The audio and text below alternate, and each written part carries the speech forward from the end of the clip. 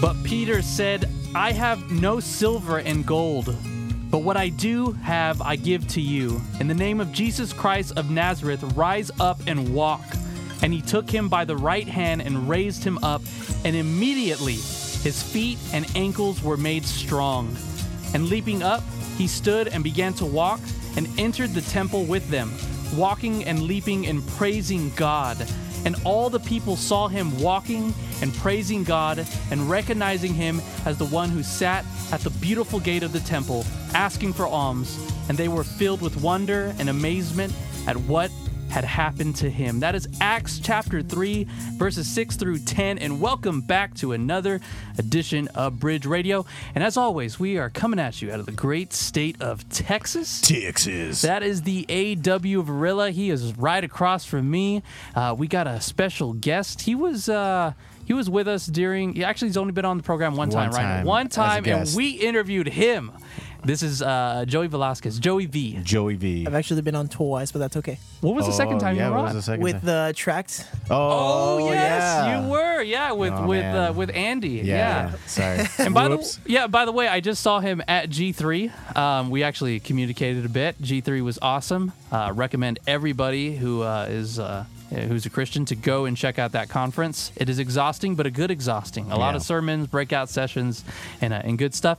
And I was just reading out of my Post Tenebras Lux Bible that Abe gifted me. Yeah. I just want to kind of drop a plug in for them. Post Tenebras Lux Rebinding. They make absolutely beautiful Bibles. I just read Acts out of mine. Go check them out. They're awesome. They're on Twitter. They're on Facebook. Yeah, check out their Bibles. I mean, if you got any Bibles out there that need need rebinding, send it to them.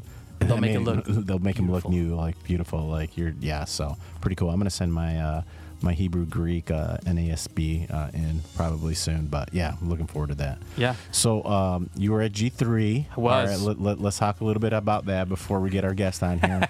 What was the best thing that you liked about G3? Sorry, rephrase that.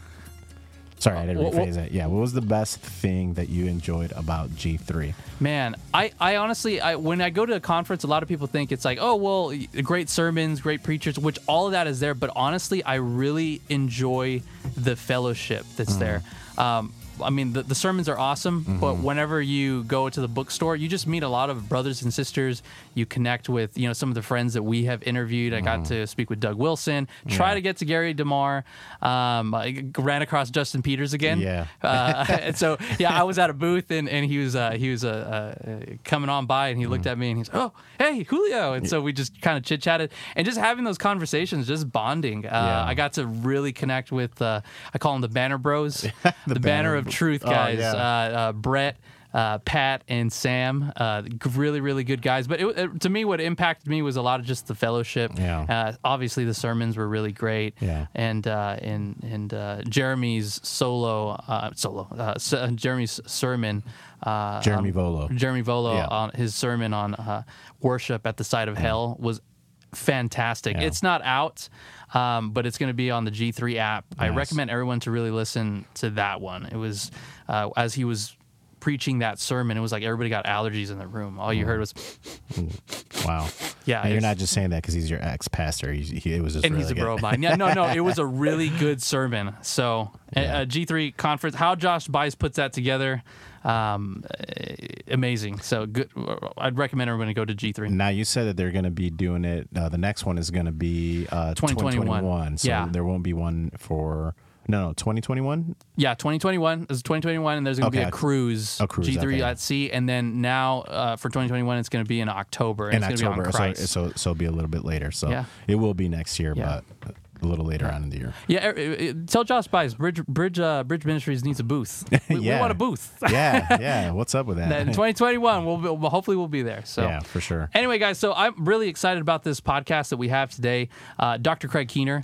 He is a good friend of Dr. Gary Habermas. If you know him, he's mentioned in our program just on the evidence for the resurrection, him a couple of times. He has this great work titled Miracles that we're going to be diving into today. Are miracles real? Or is there evidence for them? So we're going to be tackling that. But I really just want to point everybody out to please subscribe to Bridge Radio. We're just any really podcast platform. Yes. Go Apple, iTunes, our Bridge app, and subscribe. Share it with your mom, your dad, your cats, and dogs. We're Let's ready? get started. Let's get started. All right. Dr. Craig Keener is FM and Ada Thompson Professor of Biblical Studies at Osbury Theological Seminary. He is the author of 28 books, including the IVP Bible Background Commentary for the New Testament, a 4-volume commentary on Acts, and commentaries on Matthew, John, Romans, 1st and 2nd Corinthians, and Revelation. Today we'll be discussing his 2-volume work titled Miracles, the Credibility of the New Testament Account. Thank you so much, Dr. Craig Keener, for joining Bridge Radio for the first time. Yeah, it's great to be with you, Julio. So these 2-volume works, I said before that I've really been wanting to get you on for an interview. Dr. Gary Habermas has mentioned you plenty of times in our interviews with him, and he always sort of points to your work and recommends for people to read them. And as I've kind of dived in and skimmed through the book, one question that comes to mind is how what was the origin of these 2 volumes? So why write such a book on miracles itself? Well, the immediate origin was I was working on what became my 4-volume Acts commentary, and in the introduction, I wanted to deal with the historical issues surrounding Acts, and I was showing a lot of places where Acts fits what we know historically from other ancient sources, and so Acts is historically reliable. And one question that people often raised from a more skeptical angle was, well, Acts can't be reliable and the Gospels can't be reliable because they report miracles. Like that's like 1/5 of the book of Acts or 1/3 of the Gospel of Mark. So if they report miracles, they say, well, this can't come from eyewitnesses because we know that eyewitnesses don't experience miracles. And I'm like, oh, yeah, says who? Because I knew people who had experienced them. I've experienced them. And so I said, well, let me just start, citing a couple books that collect a lot of examples of this from eyewitnesses or even some books that give medical documentation. And eventually I did find some more.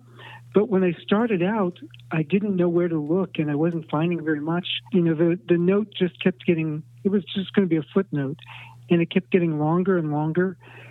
By the time it was about 200 pages, we decided it needed to be a separate book. And, of course, it ends up at 1,100 pages, but that was, if even this past year, I've gotten so much new information. It could have kept growing and growing and growing. Wow. And you just mentioned right now that you experienced miracles yourself. How does that look like? I know that might be getting ahead of ourselves, but I would just kind of like for you to touch on that at least a little bit. Yeah, if you'd like to share, of course. Sure. Mine weren't as dramatic as, a lot of the ones I focus on in the book. It was like, when I was a young Christian, and I prayed too loud, so people would get offended. So I would go out into the woods to pray, and in the summer, my arms would sometimes be plastered with mosquito bites, and I didn't want to stop and be distracted every time there was a mosquito, so I just would pray, and like within half an hour, all the mosquito bites were gone. Or a couple times, I think within my first couple years of being a Christian, I was converted from atheism. So I could have the contrast about what used to happen with these things that didn't used to happen. Right. And another was I had the flu, and the form of the flu that usually I would throw up when I had that. And I was bending over the toilet just ready to do it, and I prayed, not only did I no longer have the flu, but there was nothing coming up anymore. It was just completely, that happened a couple times, and then I prayed that I wouldn't have that anymore, and haven't had it since. Wow. For decades. But another time was I was running track, and I was supposed to be. It was actually, this was cross country. It was 2.5 miles, and I had twisted my ankle the week before, so that I was limping the whole week. And the starting gun went off, and I hadn't even paid that much attention to the course because, I was limping anyway. And the coach said, "Well, just limp your way through. You can be the last one. It doesn't matter." And it was a hilly course, which those were the hardest ones. But I just felt a spark of faith in my heart before I started the race that God would heal me. And the moment it was the only race I ever took first place in. I'll just say that. Oh, wow. Wow. And some years later, I think I've always had weak ankles. I don't know if it was the same ankle. I think it may have been the other one, but I think I broke my ankle. But I just started my graduate work. I had no money. I couldn't afford to go to a doctor, so I didn't really have a formal diagnosis. But the thing swelled. It was so large. I hobbled on my way to work, but they had somebody come pick me up and take me home because it had gotten so big, and it never healed right. So I wasn't able to run anymore. And then one day, after I'd been sharing my faith with people a lot, I just had just this confidence in my heart that if I asked God, He would heal me of that. And so I asked Him, and sure enough, He healed me right there. And, it had been 2 years since I had been able to run, but the next day I ran up 6 flights of stairs just to test it out, and have been running since then. So it's, but these are not like the big things that, in the book, I talk more about healings of blindness and, complete inability to walk, raisings from the dead, and things like that. Yeah. Well, I'll tell you what, if you're going to be expanding on this book and the, questions of miracles, I don't know if you know, we have a brother and a friend by the name of Jeff Durbin. He recently, we could talk a little bit more after the program, but they were adopting a child with spina bifida. And from what I'm hearing, they all have documented facts of just the whole entire process, and they were going to adopt X-rays and everything.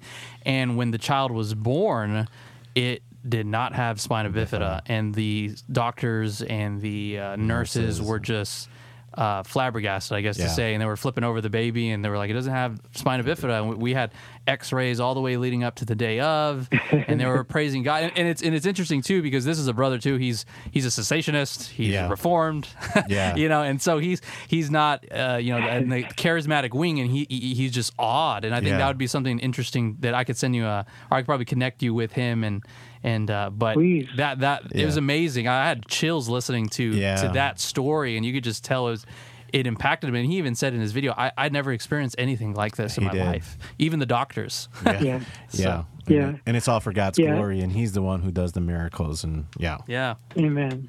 Amen. I love it when it happens to cessationists.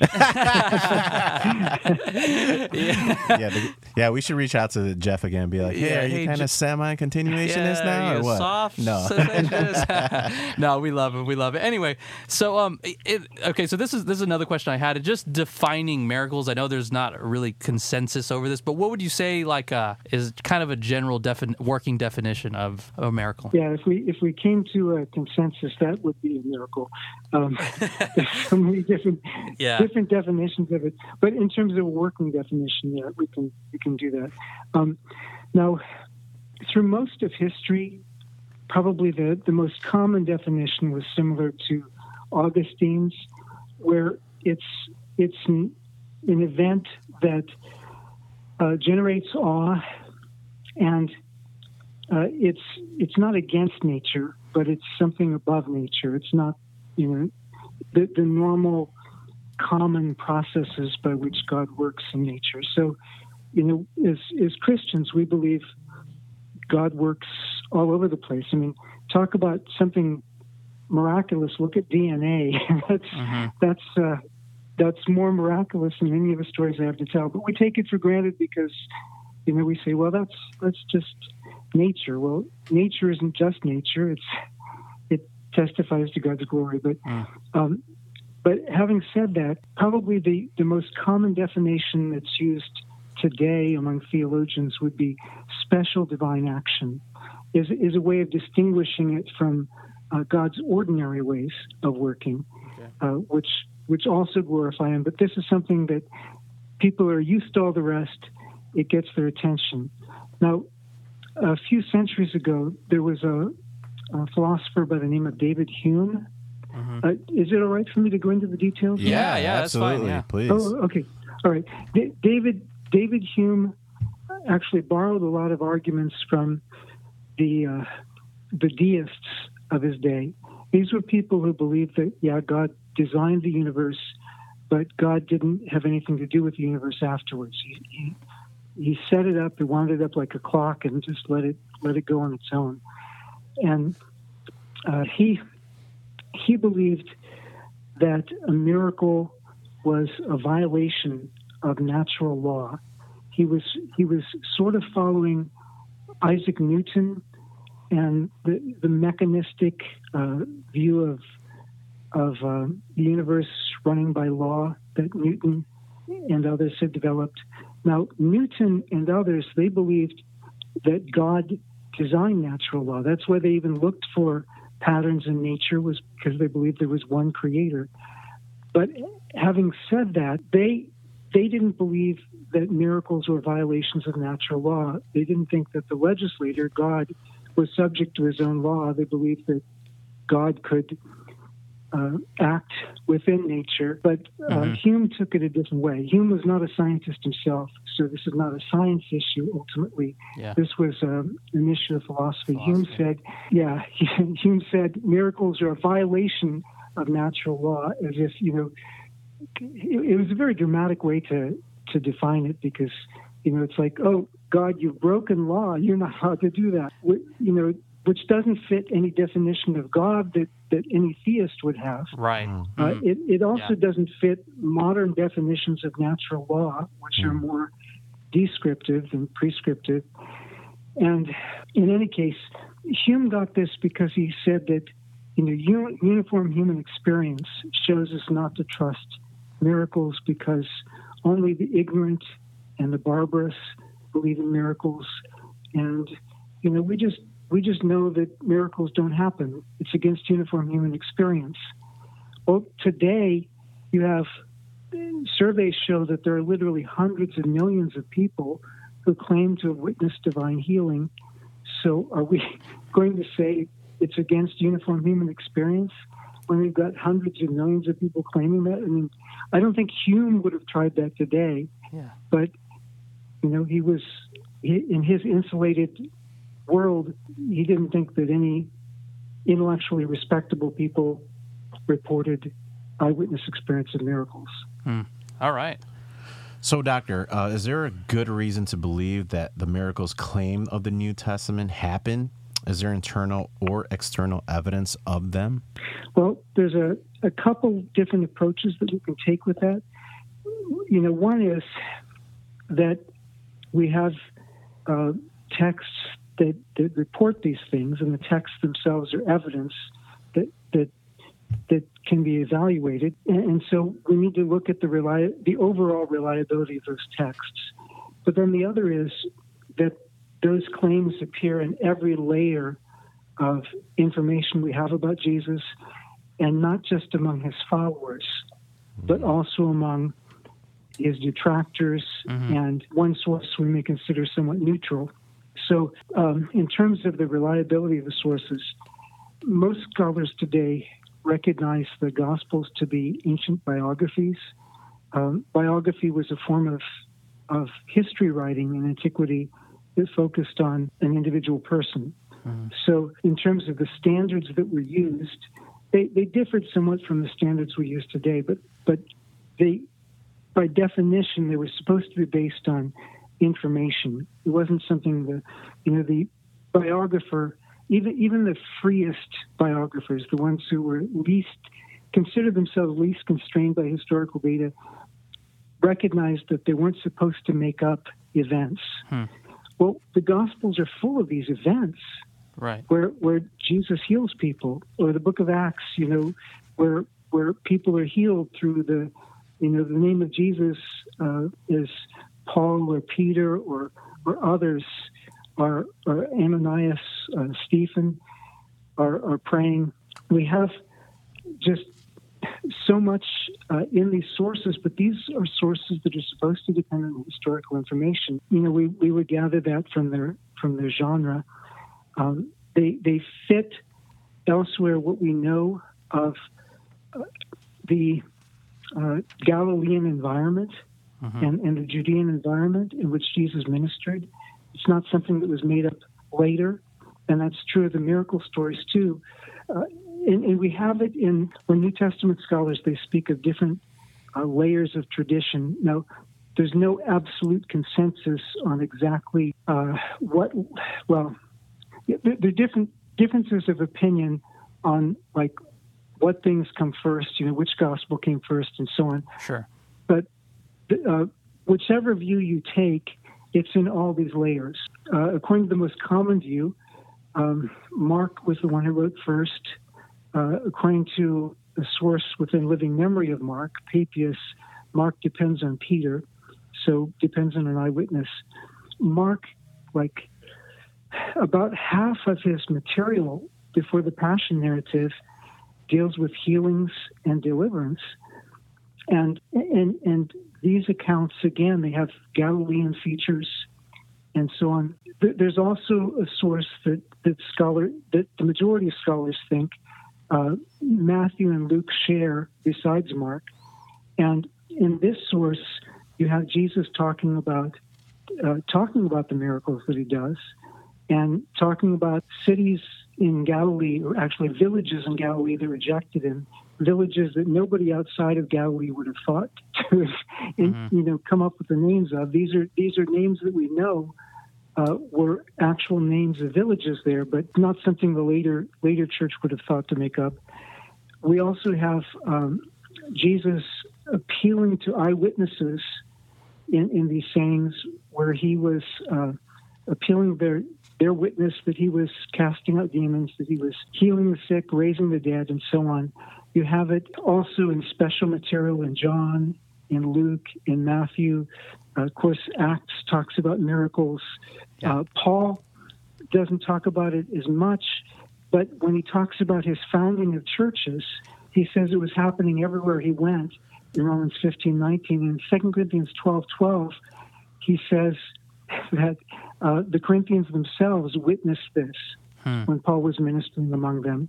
And then he talks about this as being one of the gifts that's happening in their church also in 1 Corinthians 12, wow. Galatians 3:5. And Revelation talks about it. The early church fathers talk about it, continuing in their day.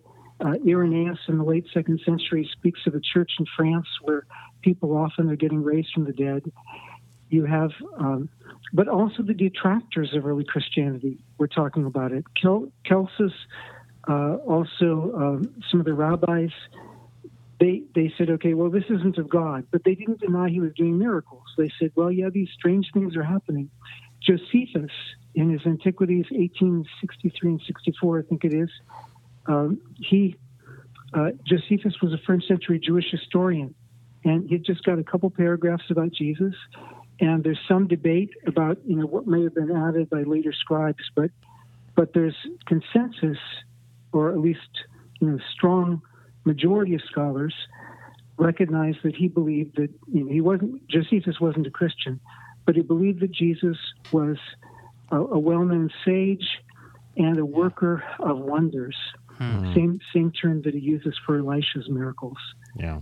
So, here's somebody from the first century, not a Christian, living in Judea, who knows about this. Yeah. Yeah, and also is it, and correct me if I'm wrong, but it didn't even, I think it was Tacitus also said that Jesus was a sorcerer, I believe. Not Tacitus. Celsus, it was who was or Celsus, he mentioned, Origen was trying to refute him. Tacitus, that would be Annals 1544. Okay. And he talks about Jesus being crucified under Pontius Pilate. Yes. But but not about the miracles. Okay. And what about the Jewish works, not Josephus, but if I believe, I know there's some Jewish writings, I believe, that talk about Jesus also being a miracle worker or something like that. Is that true? Yes. Yeah. Now, these sources are later, but, what they do say, I think, is significant.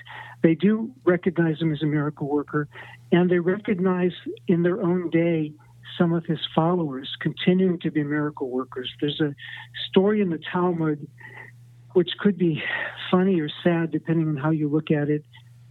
Probably it was meant to be instructive, but, with a little ring of humor perhaps. But there's a story in the Talmud in which a rabbi is on his deathbed and another rabbi comes to visit him, and they hear that Yaakov of Capernaum, Jacob of Capernaum, was at the door. He was a notorious Christian, and he was known for his ministry of healing the sick. And he had come to heal this rabbi who was on his deathbed. And the rabbi on his deathbed says, let him in. And the other rabbi says, no, don't let him in. He's a heretic. And the first rabbi says, no, let him in. And they're arguing back and forth. And before they finish, the first rabbi dies. And the second rabbi says, blessed are you because you didn't get healed by a heretic. Oh, wow. I think it's sad. They should have let the guy in. But anyway. It almost sounds like the beginning of a joke. Doesn't it? A little bit, Doctor? Just, Yeah, there's a lot of stuff a lot of the Haggadah stuff in rabbinic literature. I think there was a tinge of humor to it. Okay. Yeah. Okay. You also mentioned something about the early church. I didn't know. I'm kind of interested to hear a little bit more about that. You said that there was writings or something like that within the early Christianity about people being healed. You talk. If you could talk about a little bit about that I find that very interesting. I've never heard of that. Sure. Quadratus, who was a bishop in the early 2nd century, he and of course, for him to be a bishop in the early 2nd century, he probably was alive, earlier.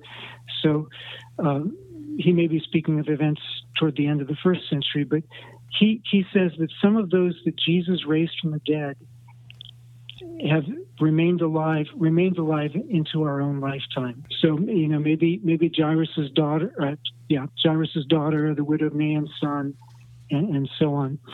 Also, you have from a Mesopotamian Christian source, the first bishop of Arbil in Mesopotamia was converted through a Syrian evangelist raising somebody from the dead around the year 99. So going back again to the 1st century. But you also have reports of this going on in the 2nd century and the 3rd century and so on. I mentioned Irenaeus. Origen talks about it. Tertullian talks about it. So, wow. From the 2nd century church fathers and their circle of people, we already have pretty much the same kinds of miracles reported in the Gospels and Acts are still being reported, and you have Ramsay MacMullen, who is probably emeritus now, but he was a professor of history at Yale, and he was studying conversions to Christianity in the 300s, and he concluded to his amazement, and it sounds like to his dismay, that the majority of conversions to Christianity in the 300s were due to healings and deliverance from demons. Wow. Tertullian says in his apology to the emperor, look, why are you persecuting us? We do good things for the empire. He says, I can name to you prominent pagans who, even though they didn't convert to Christianity, they're grateful to Christians because we cast demons out of members of their family and so on. I could go on and on with those things, but let me give you one from a little bit later, namely Augustine, because Augustine, writing in the 400s, says I have to retract something. This would be in City of God 22:8, as I recall. Augustine says that, I had said earlier that miracles didn't happen like in the days of the apostles. And, he has this idea that back in the days of the apostles, everybody always got healed. And everybody who was baptized in water always came up speaking in tongues. I'm not sure that that's the correct representation of the first century. But in any case, that was his view.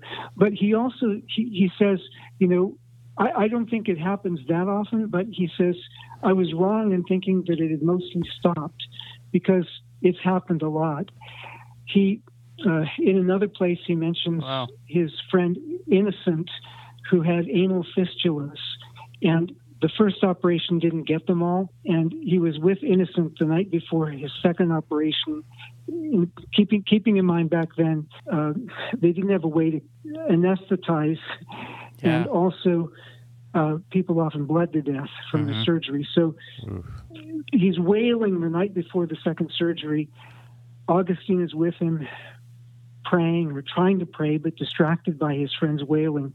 But the next day, as Augustine went in with him to the surgery, they found that the fistula had disappeared.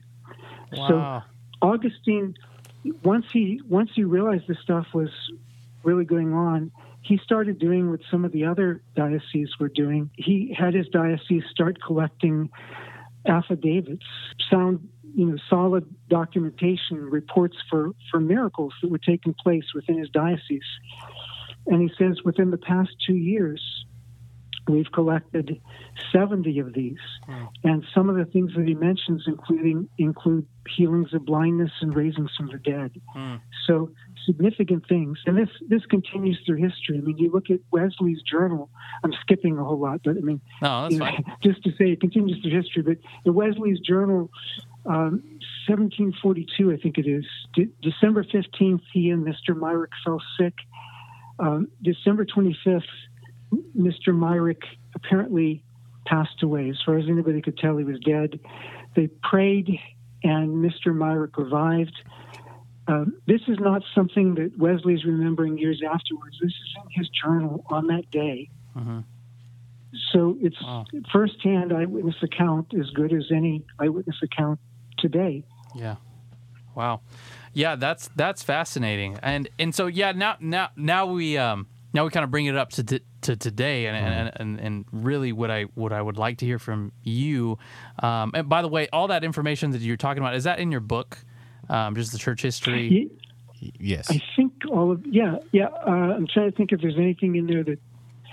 I think all of that's in the book. Yes. Okay. Yeah, and I've obviously learned stuff since the book, but I think all of that is in the book. Okay. Yeah, and I really like how you have it broken down, even in the table of contents, just the ancient evidence, miracle accounts beyond antiquities, and then even as you start looking at different parts of the world, especially Asia and the things that are that happen there, and then Latin America, in the Caribbean. So, just for our listeners, it's very thorough and very pretty much broken down into. So, I really appreciate that you did that, Doctor. Yeah. So now we go with miracles that happened today. We talked about Jeff Durbin. I would consider that one. Yeah. And I know there are very it's incredible. I'm going to connect you two together. Yeah. But some of the ones I want you to talk about some of the ones that you've documented in this book. And I wherever you want to start, feel free. Any miracles that you've done research on. Sure. Thanks. Well, I could break it down into two kinds of categories, one being eyewitness attestation, especially where we have multiple independent eyewitnesses, and the other being medical documentation. Eyewitness evidence, we use that in courts of law, we use it in sociology, anthropology, journalism for sure, and definitely historiography. I mean, when I do historical work with the New Testament, I'm depending a lot on eyewitness reports, or those who obviously I can't interview eyewitnesses from 2,000 years ago, but on the reports of eyewitnesses or those who interviewed them, and so on. but with, it's a valid form of evidence. And I wanted to concentrate maybe especially on people that I know who have these eyewitness accounts.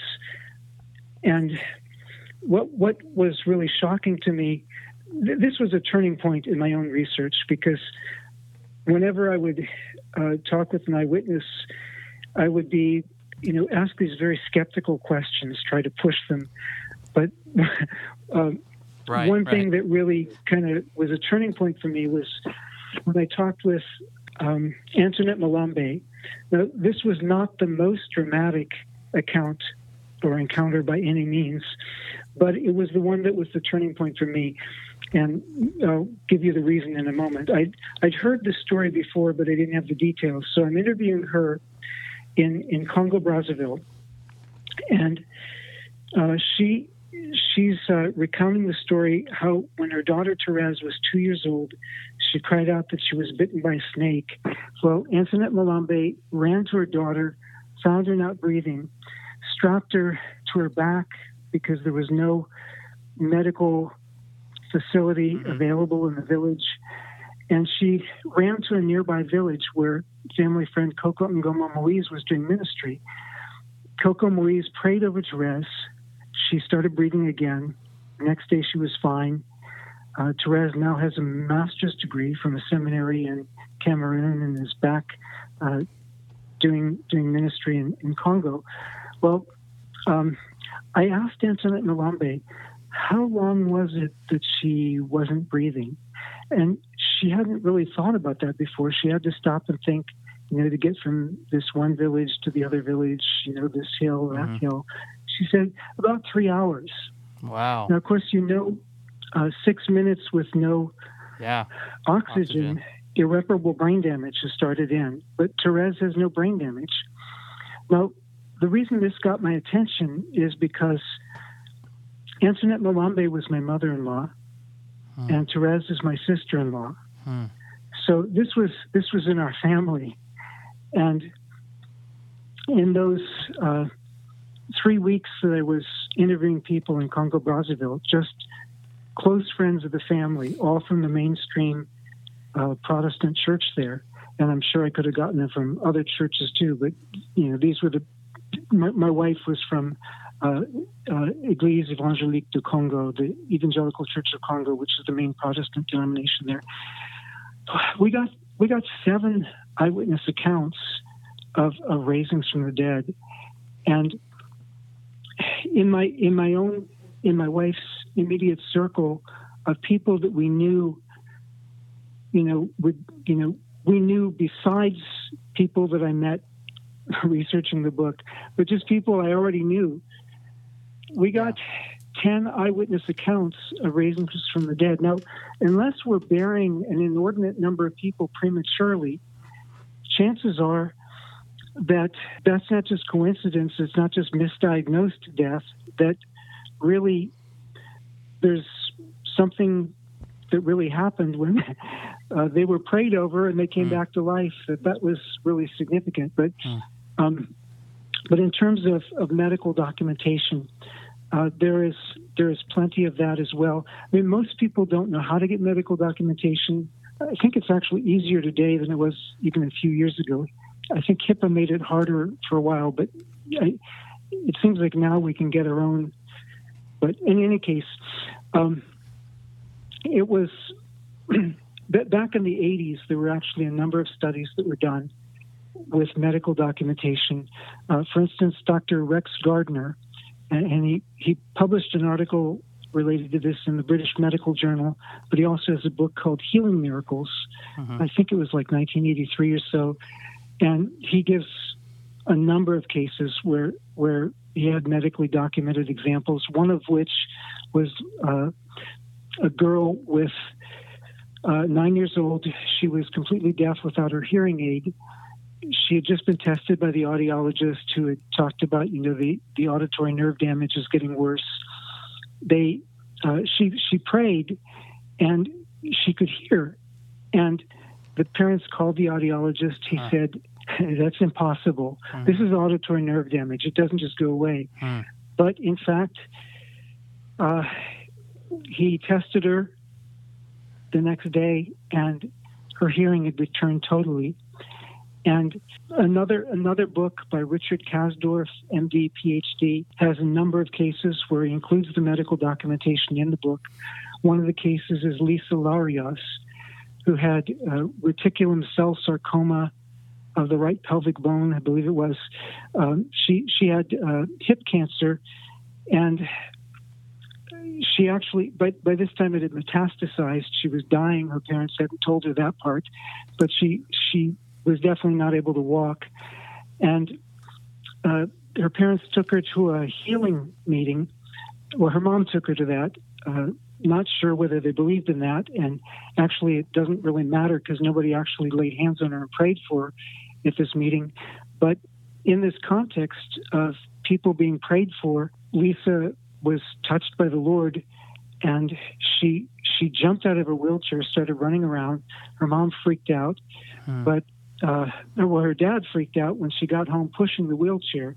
She was completely healed. Not only was her hip healed, not only did she no longer have the cancer, but the place where her hip bone had been eaten away by the cancer was completely restored.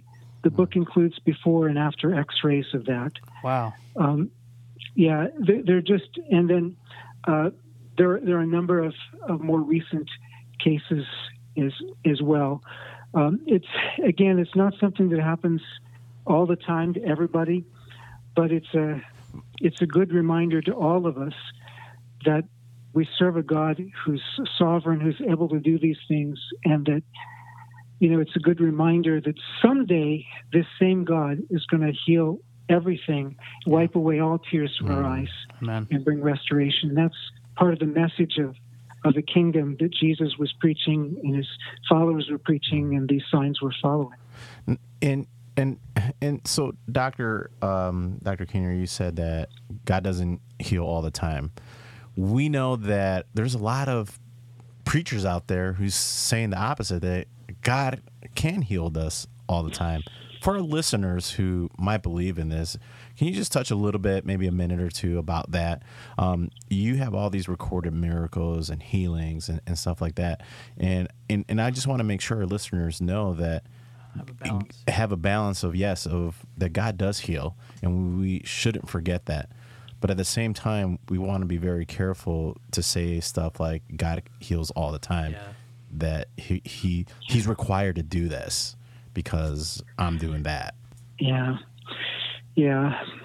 Let me tell you a story, a miracle story, and then let me give you a biblical answer on that to some degree. First of all, the story is of Dr. Chauncey Crandall, a cardiologist at the time in West Palm Beach. There was a man named Jeff Markin who checked into the hospital with chest pains, collapsed there in the hospital, went into cardiac arrest. They tried for 40 minutes in the ER to revive him unsuccessfully. Dr. Crandall, as the cardiologist, was called in to come in and confirm the death. He signed the death certificate, was going out. He felt led by the Spirit to come back and pray for this man to have a second chance to know the Lord. Obviously, that doesn't always happen. But he came back. The nurse was sponging down the body to get it ready to send to the mortuary or the morgue. And he came in. One of his colleagues came in with him, and he laid his hand on the man's head and said, "Father, if you want this man to have a second chance to know you, I pray that you will raise him from the dead." And the nurse glared at him like, "Dr. Crandall, you have lost your mind." It was kind of funny the way he shared the story with me. But in any case, he turned to his colleague and said, "Shock him with a paddle one more time." Now, his colleague was like, "Hey, we all agreed that we'd done everything we could. But, all right, look, you want me to do it? I'll do it for you." He shocked him, and suddenly, because the man was still hooked up, even though she was sponging part of the body down, suddenly there was a heartbeat, and it was a normal heartbeat. Normally, you don't get a normal heartbeat, even if it's just been, flatlined for a couple minutes. But in any case, it was normal heartbeat, and the nurse starts screaming, Dr. Crandall, what have you done?" Wow. The guy was not just dead; he was just obviously dead. He was white, but his extremities had turned black from cyanosis, so he was like obviously dead. And the nurse is probably thinking, 6 minutes with no oxygen. Bringing this guy back to life is like Frankenstein's monster. We're going to have a problem. Yeah. Wow. But and Dr. Crandall, in terms of shocking with the paddle, that was the responsible thing to do, because if you're a doctor, you use whatever means are at your disposal. So Right. that was a good thing. But in any case, the guy has a normal heartbeat. This was a Saturday, and on Monday, Dr. Crandall visited him in the hospital, and Jeff Markin was awake, talking with him, no brain damage, and did become a Christian. And Dr. Crandall participated in Jeff Markin's baptism, and they go around and share the story together sometimes now. That is incredible. But I tell you that story because there's also a backstory to that. That a year before that, Dr. Crandall's son, Chad, died of leukemia after many, many prayers. Mm-hmm. And Dr. Crandall prayed for him to be raised. And there was like a moment where he seemed to come back, but then he died. And Dr. Crandall's response was, "Look, I can go either two ways with this. I can say, whoa, my faith doesn't count for anything. Or I can say, God, you are worthy of my trust no matter what, and I'm going to keep trusting you." He chose that course. And when a year later, the Spirit of God led him to pray for somebody else, he was ready. Wow. Now, looking at the biblical evidence, when Jesus came preaching the kingdom of God and healing the sick, raising the dead, cleansing the lepers, and, I've got accounts of all that kind of stuff today as well. But when Jesus came doing those things, in the context of preaching the kingdom, he was showing God's reign, God's power over these things. But this was a foretaste of the kingdom. Yeah. It wasn't the fullness of the kingdom. It's if he didn't raise people from the dead so that they'd be alive permanently. Like, we don't still have Lazarus among us. Right. And if it was perfect faith that everybody would always, Paul, after his head got chopped off, it could grow back. Nobody says that. and nobody I know says that we still have godly believers from the Wesleyan revival or the Whitfield's revivals from the 1700s still living among us because they have faith. Everybody acknowledges that, we don't have the fullness of the kingdom yet. We have a foretaste of it. But the purpose of the foretaste is to remind us of God's promise. It's a foretaste, but it reminds us of God's promise when death will be no more. Yeah. And so it's an encouragement on that level. When John the Baptist was about to be executed, obviously he's looking forward to the kingdom, and he hears that Jesus is healing some sick people, and that's great. Obviously, God is with Jesus, but hey, where's the kingdom? I've been prophesying you're going to baptize in the Holy Spirit and fire. I don't see any fire. So, what's up? Are you the one to come, or should we look for somebody else? And Jesus says to John's messengers, "Tell John what you've heard and what you've seen. The blind see, the deaf hear, lepers are cleansed, the dead are raised, the disabled walk." I'm not doing them quite in order. Yeah. And the good news is preached to the poor. And when he says that to John, he is evoking two passages in the book of Isaiah. Isaiah 35 about the healings, and Isaiah 61 about the good news being preached to the poor. And both of these are in context about the kingdom, in a sense. They're about the period when God would restore.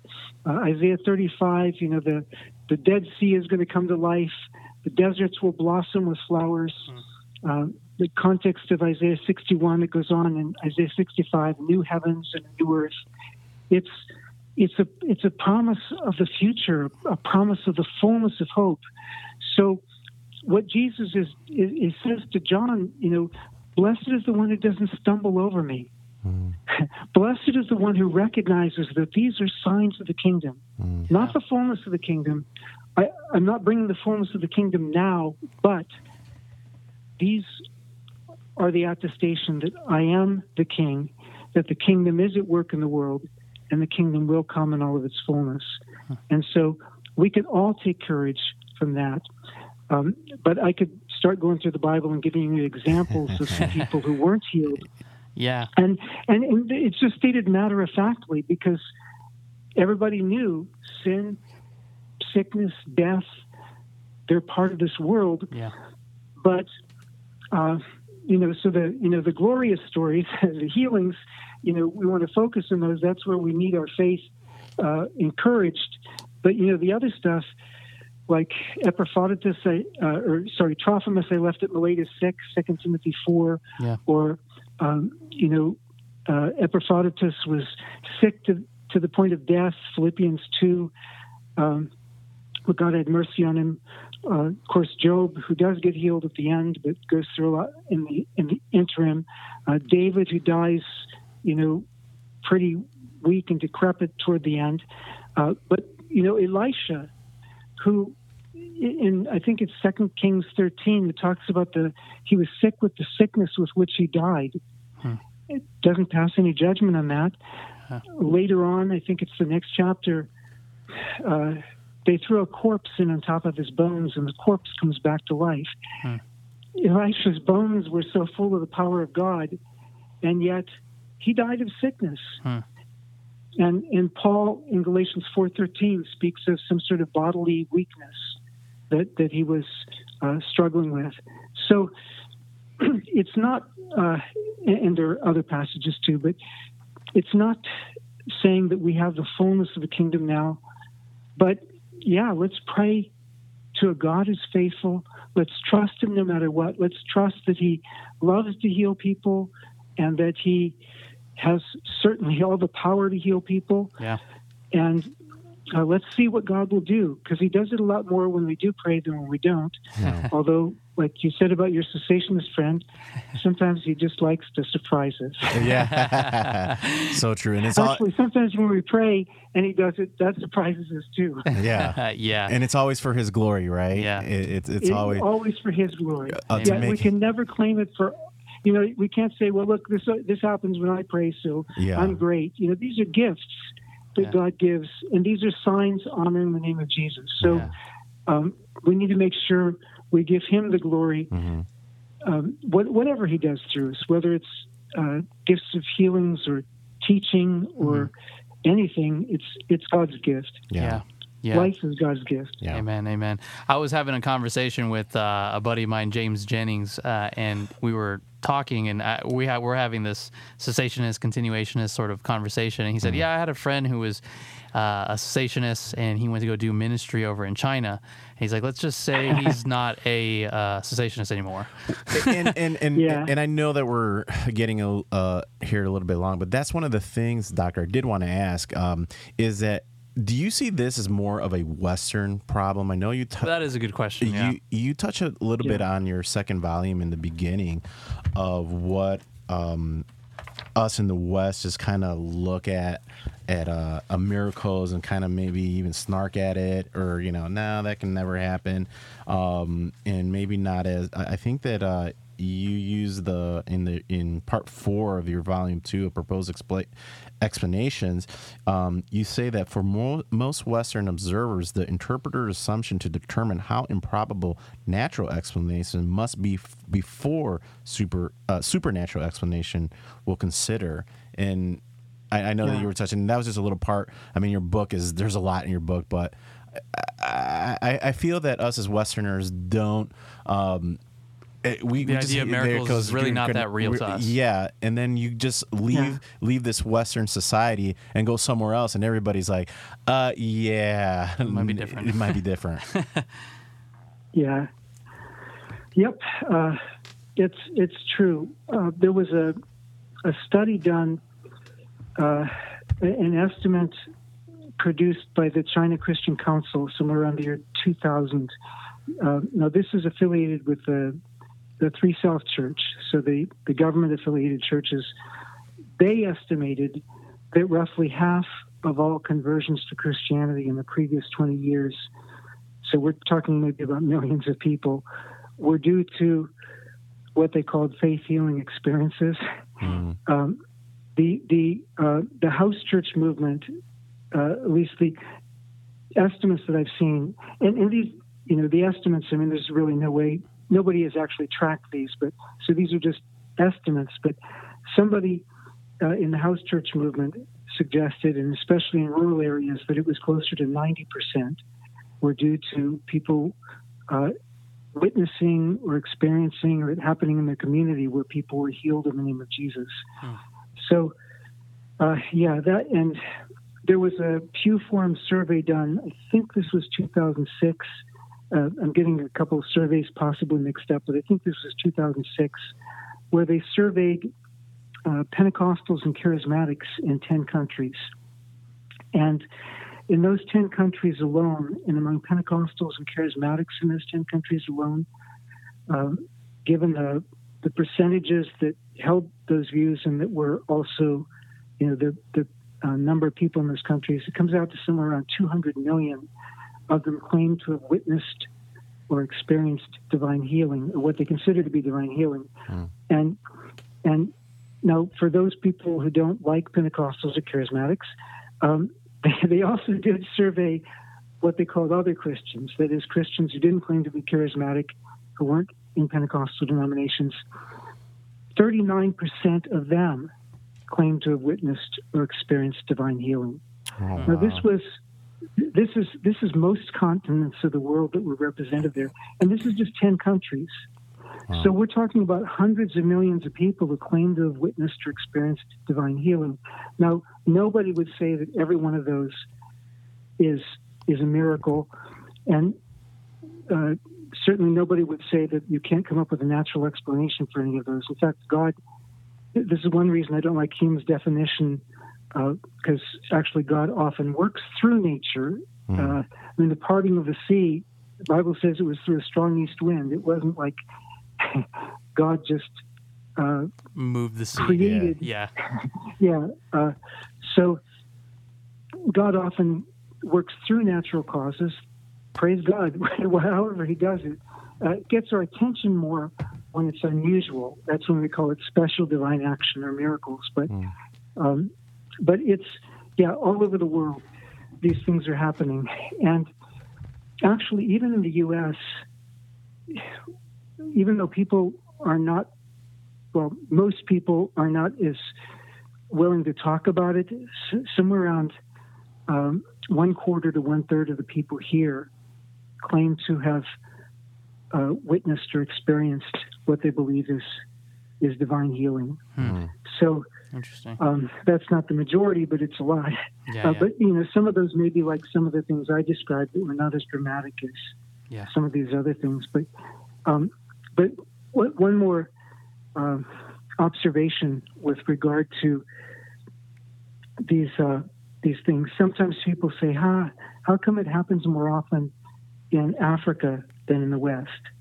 Well, one reason may be the reason that you put your finger on, namely that we are, we tend to be skeptical of it. So even when it does happen, we don't explain it that way. And another reason may be that when it does happen, we're not grateful for it. We don't pay attention to it. But another reason is that maybe a lot of the people that God wants to heal, He does so through other means. It doesn't have to be dramatic. I mean, it may be dramatic to be a sign for groundbreaking evangelism, but it doesn't have to be dramatic to be God's gift to us. It's an answer to prayer if it comes through medicine, if it comes through, the healing potencies of, just how our body repairs itself, or nutrition or whatever. Getting enough sleep or exercise, it's still God's gift. And I have friends from Africa who have answered the question this way. They're like, well, we wish we had the medical technology you guys have. We still have a much higher infant mortality rate, maternal mortality rate, and so on. And, we have to live by miracles there, but God's given you other things. It's like when Jesus says, after feeding the 5,000, he says to his disciples, gather up the fragments that remain. Their next meal, they're not going to need a miracle. God has provided it for them already. And we should be grateful that we have those resources. We just need to be ready to recognize that these come from God, and that when we don't have them, when we need the manna, then, well, we look to God for that. Yeah. Amen. That was so good. Yeah, that was good. I mean, and for our listeners, the 2-volume book, Miracles, I mean, it's a great resource. And, I would recommend it, put it in the library. Yes, for sure. So, Yeah. Well, Dr. Keener, we always have a signature question for all of our guests. We understand that talking, as much as talking about these miracles are awesome and they glorify God in many ways and it points to the kingdom, it is through the gospel itself, the presentation of it, that actually brings someone to saving faith into the kingdom of God. Yes. And so, Dr. Keener, I just want to ask you the question, what is the gospel? Well, we've been talking about the gospel of the kingdom, the good news of the kingdom. And that language probably goes back, especially in the New Testament, especially evoking Isaiah 52:7, where the messenger is bringing good news of the restoration of God's people. It's said to be good news of salvation, good news of peace, good news that our God reigns. So you have the gospel of the kingdom, the gospel of salvation, the gospel of peace. And Paul summarizes the gospel this way, because this was the climax of God's acts in history. In 1 Corinthians 15, he says, now I make known to you, brothers and sisters, the good news of the gospel that I preached to you, which you also received, in which you stand, by which also you're saved, if you hold fast the message that I preached to you, unless you believed in vain. For I delivered to you as of first importance what I also received, that Christ died for our sins according to the Scriptures, and that he was buried, and that he was raised on the third day according to the Scriptures. So the good news, Christ died, Christ is risen, and he did it for us. Amen. Well, thank you so much, Dr. Keener. Everything that Gary, Dr. Habermas said about you is true. You're a fine gentleman, fun to talk with. Yes. And it was a pleasure to have you on, brother. Oh, it was great to be with you, brothers. Thank you so much for having me. Thank you, Doctor. Yeah, and if for anybody who wants to pick up this book, these 2 volumes, you can find them on Amazon. It is by the publisher is Baker Academics. I would highly recommend this to have it in your library, especially if you're a theology nerd like us. And if you're in the location of Laredo, Texas, you can stop by Bridge Ministries and you could get it here, or we could order it for you. So, all right, ladies and gentlemen, that is a wrap. Very good interview, right, Abe? That was really good. Joey V, you didn't even talk, man. Yeah, what did you think? What did you think? Let's get some thoughts on Joey V here. Yeah. It left me speechless. That's classic Joey. Yeah, with his voice. Yeah, it was great. I really loved and enjoyed this podcast. It went long, but usually these podcasts, when they go long, that means it's because it's good. Remember that one podcast we did with John Sampson? It went for like an hour and 45 minutes. Kept going. Steve was walking by our podcast room here, and he was like, "Hey, you got to come out and help. You gotta help out on the floor." But it was just so good.